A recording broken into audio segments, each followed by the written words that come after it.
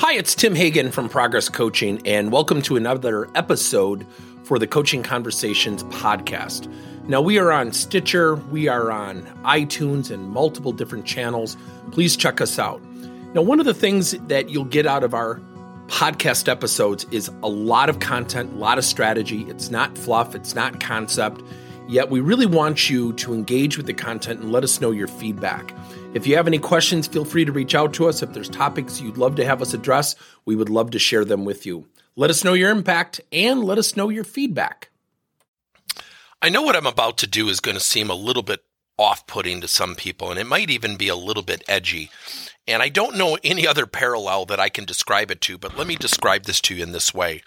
I think about COVID and what healthcare professionals have to do, and I think it's something that has got to be a daunting task, and that is tracing. You know, following how people are interacting with people, who was in front of other people, and, you know, how do we trace people and see who's exposed to the virus? And yesterday I did a call with somebody who was not a client, but somebody who was reaching out to me, was provided my name through somebody, and she was really, really complaining. And I could feel this edge in this person's voice, and I could almost feel the edge of, for lack of a better description, having to work with her. And as I was discussing things with her, she was complaining about her boss. And she was complaining about, what do you do when he doesn't listen to you and he's just abrupt and he thinks he's always right and he thinks he's this and he thinks he's that. Now, I always laugh at those comments because I think they're red flags. When somebody says he thinks this and thinks that, do we really know what somebody else is thinking? Probably not. So I asked her, I said, what do you want from him now that you're not getting? Now, the funny thing was, during the course of the conversation, when there was a pause, I would ask a question or offer a thought, and she would interrupt. She would disrupt. She would speak over me. And I think we're all guilty of that, so I didn't read too much into it. Yet she was exhibiting the exact behaviors that she was complaining about, which was interesting to me. So I said, so how have you dealt with this? So she didn't really have an answer of what specifically she wanted from him that he wasn't getting. But essentially she said, you know, I want him to listen more. I want him to take some of my ideas more seriously. Now, those comments about he thinks that and he thinks this, and I want him to take my ideas more seriously, there's a lot of conjecture in those comments. So I asked her, how have you dealt with this up to this point? What have you done to successfully deal with this? She said, I'm not fine. I said, well, have you confided in someone where, to get their advice? And she says, yes. I've talked to a coworker. I said, oh, describe your relationship with the coworker. And I got real upbeat and I got real friendly. And the reason I did that is I wanted to ascertain transparency and honesty. And she started to tell me that she had met this person at work. So this was not a personal friend per se. And then I said, well, who else have you confided in? Because, these are tough issues. And she went on to tell me about one or two other people outside the department. And she got done. And I said, so I have to ask you something. And I said, I think this is going to come off really abrupt. And I feel comfortable doing this because you opened the door, and I really hope you're okay with this.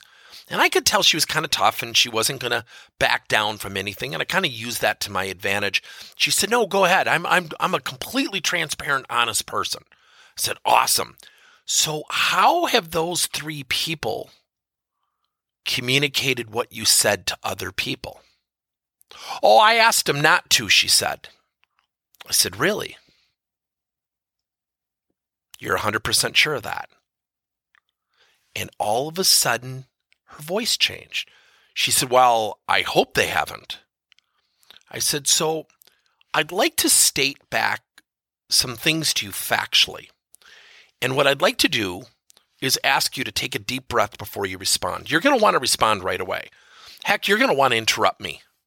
You're going to want to probably even talk over me because this is going to be tough what I'm about to do.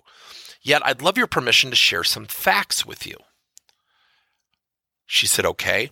Total tone change. So what was I doing? I was tracing conversations. I said, I promise you, one of those 3 people have shared your comments. I promise you on both of my kids' lives, I guarantee you, to some level, they have shared that. So my next question is, I don't need explanation. I need a yes or no. Have you spoke to your boss directly about this? She said, no. I said, okay. So factually what you've done is I haven't heard him yell at you.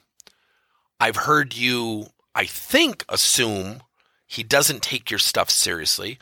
I think I've heard you say or assume he thinks a certain way. Both things you really probably don't know factually. So I'm stating that factually. You probably don't literally know that. And we were on a Zoom call and she nodded. And I said, so what you've done factually, you haven't gone to the source. You've talked about your boss to 3 other people. You've personally, professionally taken a risk that, heaven forbid, those 3 people tell another person and that person gets back to your boss. What would happen to your relationship with your boss? And more importantly, would he ever want to listen to one of your ideas?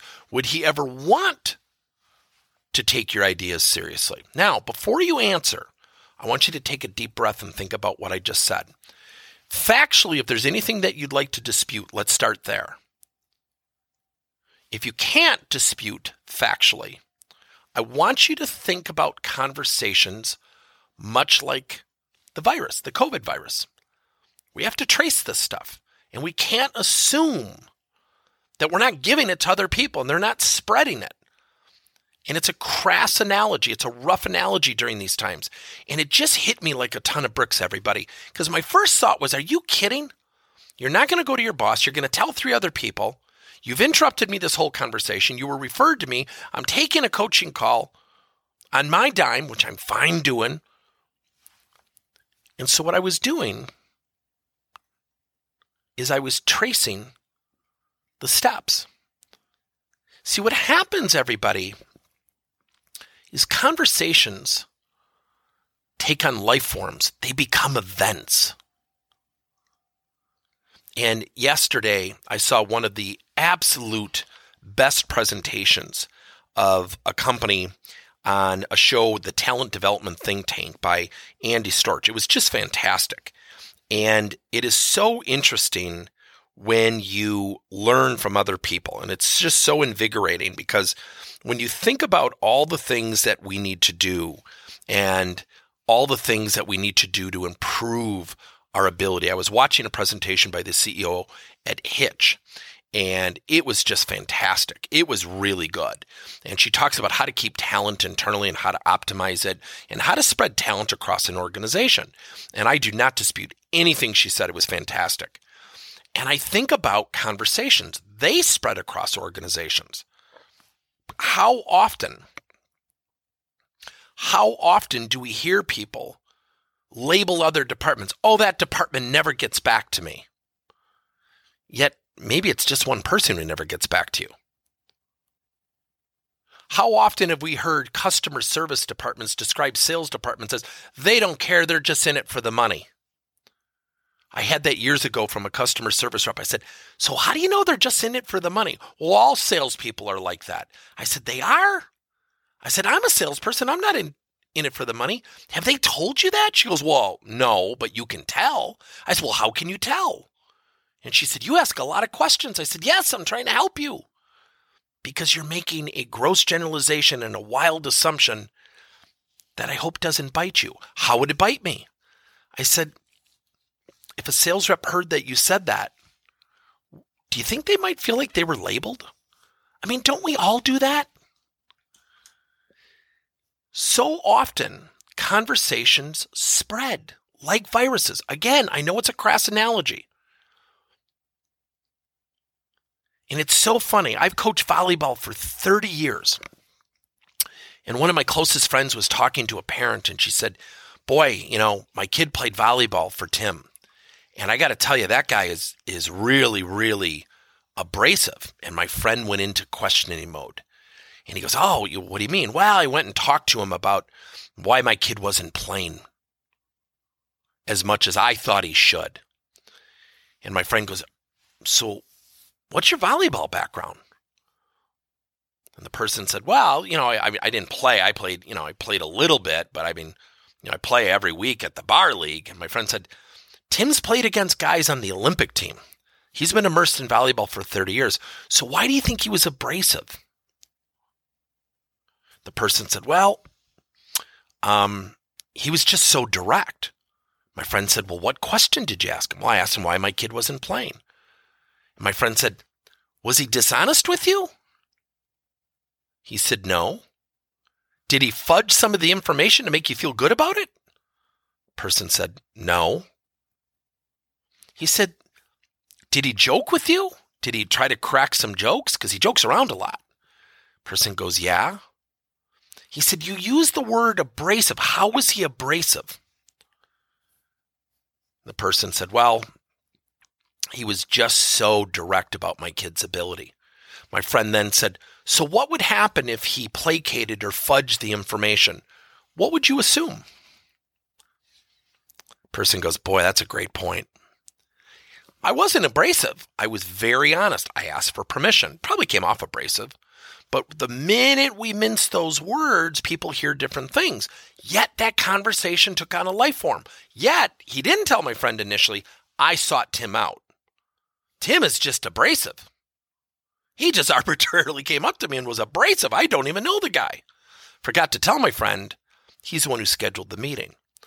Conversations take on life forms. They become events. And I know it can be an exercise in exhaustion to trace conversations. I am not suggesting that. What I'm suggesting is that we as leaders, we as employees, we as thoughtful professionals going above and beyond the call of duty for the good of the organization employs,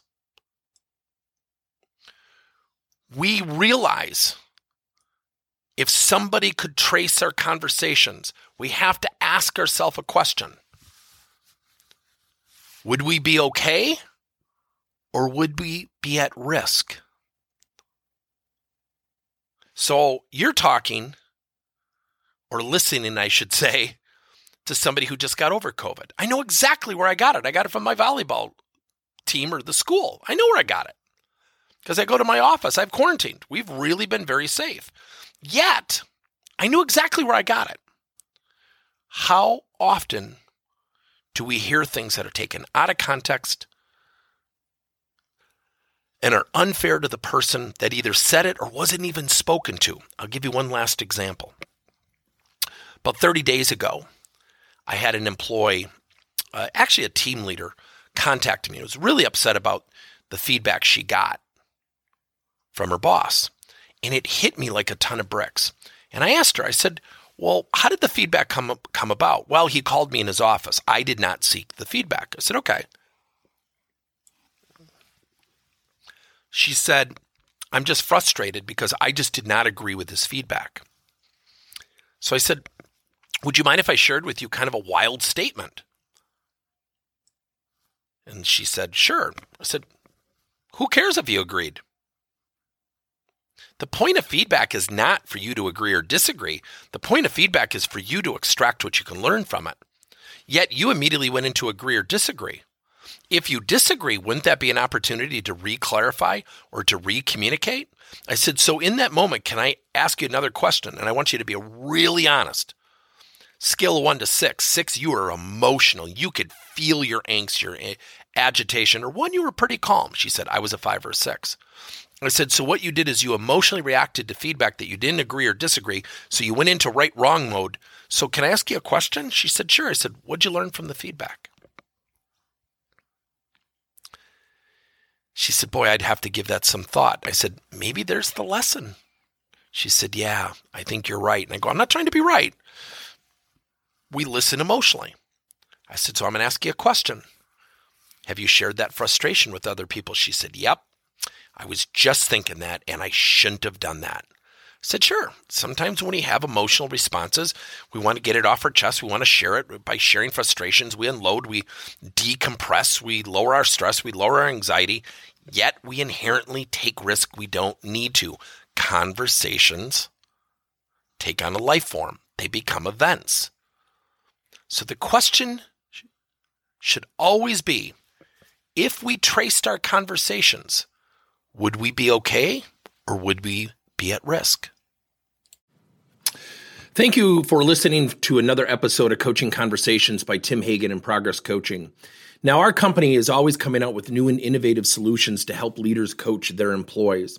And recently, we just created a new service called Coach to You, where leaders can pick and choose topics and assign 7 to 21-day programs for employees to learn and, more importantly, apply actions and then reflect and share what they're going to do going forward as a result of the learning.